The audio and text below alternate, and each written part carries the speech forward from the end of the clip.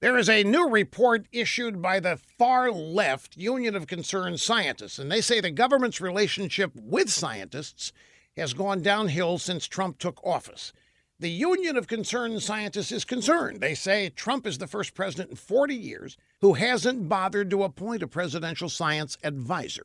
They say that under Trump, the government employs fewer scientists, and the White House Office of Science and Technology Policy only has 38 staffers instead of 130 under Obama. The Union of Concerned Scientists, and their far left-wing group, don't forget, they claim that this deterioration is rampant across the federal government. Some scientific committees have been totally disbanded. Under Trump, there are 14% fewer scientists working at the federal level. Well, these pointy-head leftists may be concerned, but I'm not. As far as I'm concerned, this is great news. The Union of Concerned Scientists are liberals, and like all liberals, their ideology comes first, last, and always. Their union is just a vehicle to advance liberalism, not science.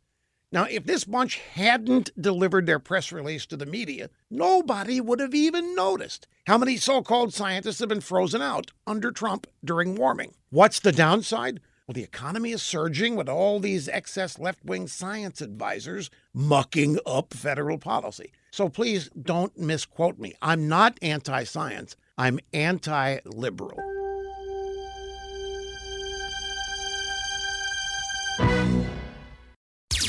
With Rush 24/7, you never have to miss one word of the Rush Limbaugh Show. And now, new yearly members get Rush's exclusive tumbler.